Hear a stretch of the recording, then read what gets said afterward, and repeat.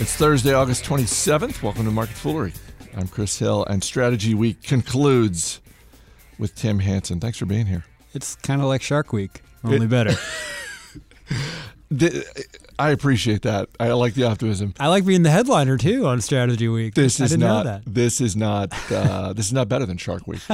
What's better than Shark Week? Nothing. But because you're here, of course, longtime listeners know we're going to talk about international investing, and there are a bunch of things I want to get to. But let's just start with the majority of our audience, which is based in North America. If I'm an investor in the U.S. or Canada, where should I be looking right now? If I'm thinking, I may have some companies I own that have international exposure, but I want to do something that's a little bit more pure play.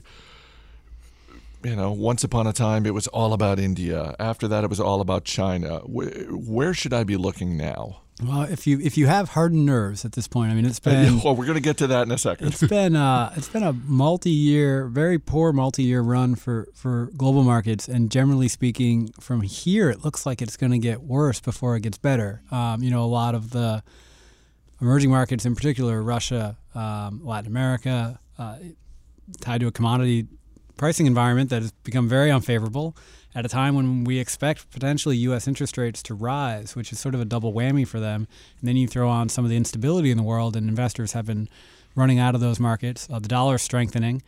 So if you're the type of person who wants to use your strong dollar to go invest for the very long term in some out of favor places, there are a lot of opportunities right now. I mean, I think the approach would not be to pick one, but would be to pick a basket and say, you know what?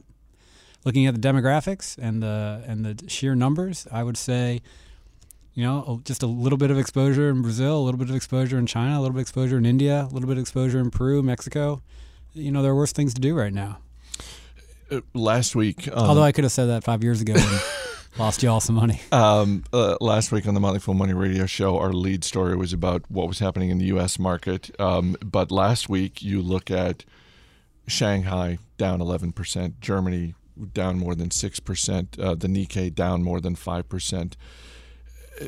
To sort of dovetail of what you just said, it is now even the time to be looking. Should we be sitting on the sidelines and checking back again maybe at the end of the year and see what the prospects are for 2016 before anyone interested in the types of markets you just mentioned really jumps in? No, I mean it's absolutely the time to be looking.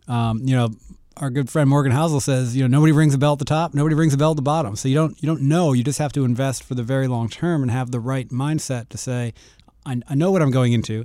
It's going to be volatile, but it's days when entire markets are dropping by 6-7%, as has been happening in China, where there's going to be opportunity. I mean, that's not to say there aren't real problems in China. There are. I mean, it's a bit of a mess over there. I mean, if you're among the China watchers who believes that Chinese macroeconomic data is directionally accurate, right, but probably it's never as good as they say it is, or it's probably worse than when it's bad, it's worse than they say.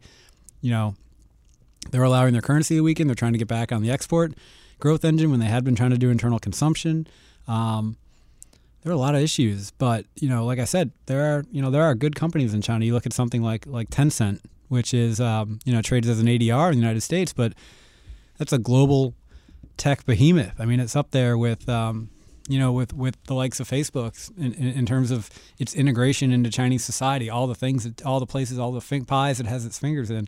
Those are the types of things when there's just indiscriminate selling in a market, and you say that company is better than that market. That to me is opportunity. It doesn't mean it's not going to go down more, but nobody's going to ring a bell and tell you when it's safe.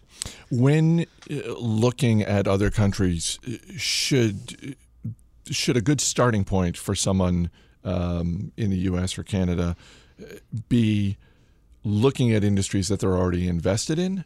So if you've done well with restaurant stocks in the U.S., should you be looking at restaurant operators in other countries? We hear, Baidu is mentioned as the Google of China, Mercado Libre, the eBay of Latin America. Should you be looking at sort of similar types of businesses that are already in your portfolio, or should you be looking at where the strength is regardless of industry? I mean, I think if you're competent in analyzing a certain sector of the United States, generally speaking, those capabilities will rhyme with what you need to do outside the United States. So if you can analyze the heck out of Google, you'll certainly have a leg up when it comes to looking at Baidu, because they use all the same metrics like cost per click and so on and so forth.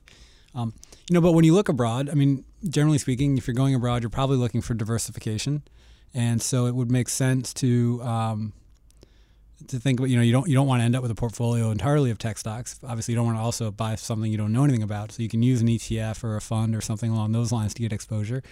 The other thing to do is just to go in with with your eyes open and look at what country, what market you're looking at. And if you look at Russia, the big companies are all going to be banks and energy producers.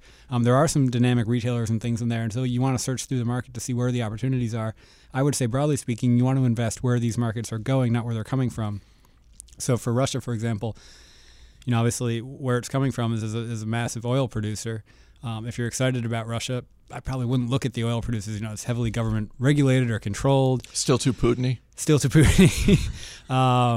But the consumer classes in a lot of these countries are growing. The technology classes, healthcare, those are the forward-looking sectors for me in a lot of those markets. And so I'd look at that because, you obviously want to make investment in a good company, but you want that company to be in a good industry, and you want that industry to be in a good, favorable market. And if you can get all three of those factors working together, particularly outside the United States, that's where I think you have the opportunity for outperformance.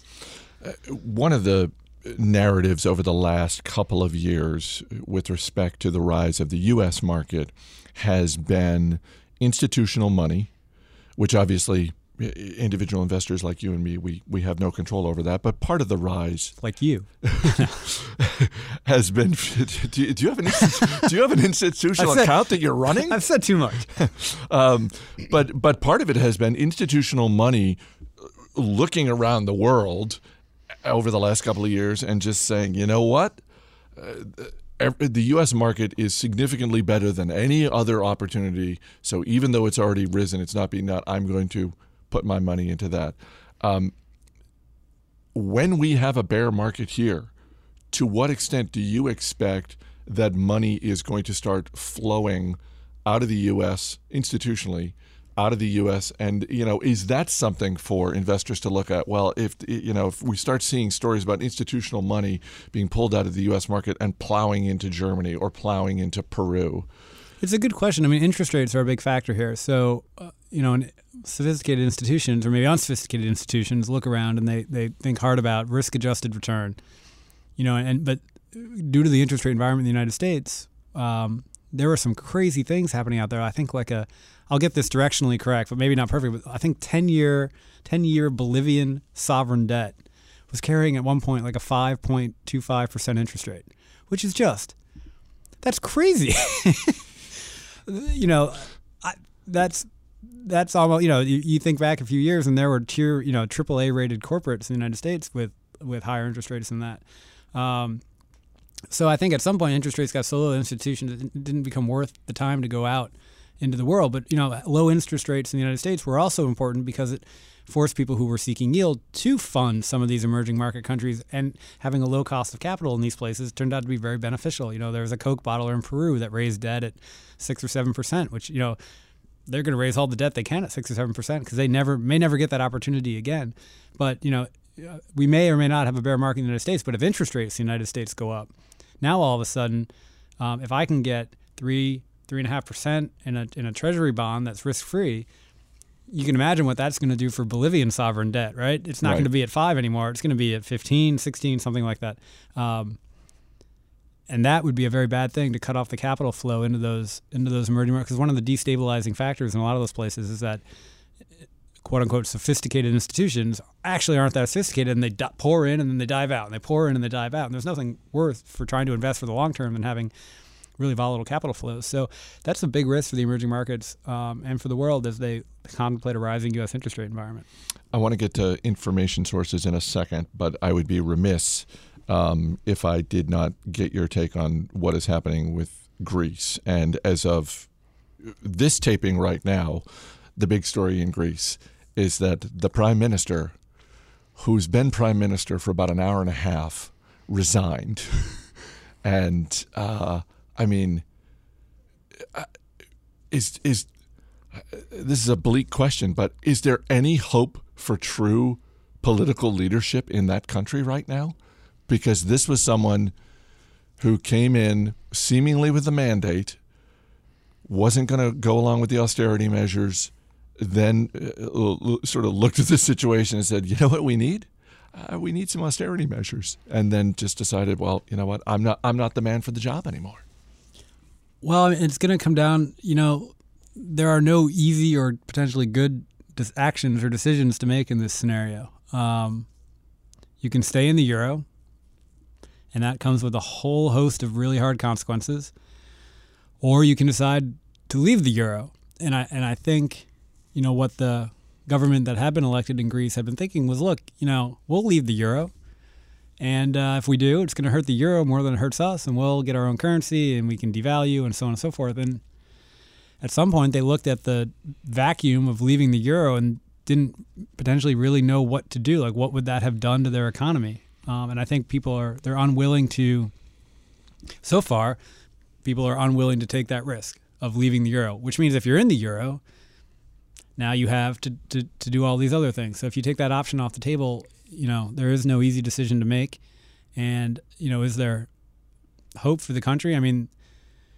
This is a fiscal problem. So it's not like Greece is overtaken by a zombie apocalypse or falling into the ocean or so on and so forth. So, it has dire consequences, but, it's going to take a lot of hard work and probably some severe, on the downside, economic years for them if they choose to stay in the euro to get right-sized. But again, if they leave the euro, all bets are off. Who knows what that looks like? Last question, and then I'll let you go. For someone who is looking for... I was on my way to buy mojito ingredients. Yeah. I was like, hey, you got to come do this thing for me. By all means, we'll wrap this up so you can get some mojito ingredients. For people who are looking for information and thinking, if you're a U.S. investor, there's no shortage of places to get information on stock research, on businesses, everything from the Wall Street Journal to Twitter to, Yahoo Finance, MarketWatch, The Motley Fool, etc. For people who are looking, want to get a good source in maybe one or two other countries, what would you recommend? Whether it's follow this person on Twitter because they're really tied into business communities outside North America, or it could be just news organizations themselves. Oh, I try. This is actually, I got this question from a gal in high school who just wanted like a general advice, and I think this is good international investing advice, and it's just good advice generally. Just read a different non-U.S. paper every day, different local non-U.S. paper. Pick up the Jakarta Globe one day. Read the Australian Financial Review the next day, Latin American Herald Tribune, so on and so forth. Just gives you a very different perspective on what's important, what's going on around the world, and that perspective is ultimately really what matters. A reminder that we are off next week, so please take this as an opportunity to check out some of the other Motley Fool podcasts. Have a mojito. Have a mojito and listen to Industry Focus. Have another mojito. Listen to Rule Breaker Investing with David Gardner. You know what? You deserve it. It's been a long summer. Have yourself a third mojito and take in a brand new episode of Motley Fool Answers or Motley Fool Money. But a reminder that the market is closed on Labor Day, which is Monday, September 7th. So Market Foolery will return on Tuesday the 8th. Tim Hansen, by all means, get yourself some ingredients, and thanks for being here. Thank you, sir. As always, people on the program may have interest in the stocks they talk about, and the Motley Fool may have formal recommendations for or against, so don't buy or sell stocks based solely on what you hear. That's going to do it for this edition of Market Foolery. The show is mixed by Dan Boyd. I'm Chris Hill. Thanks for listening. We will see you on Tuesday the 8th.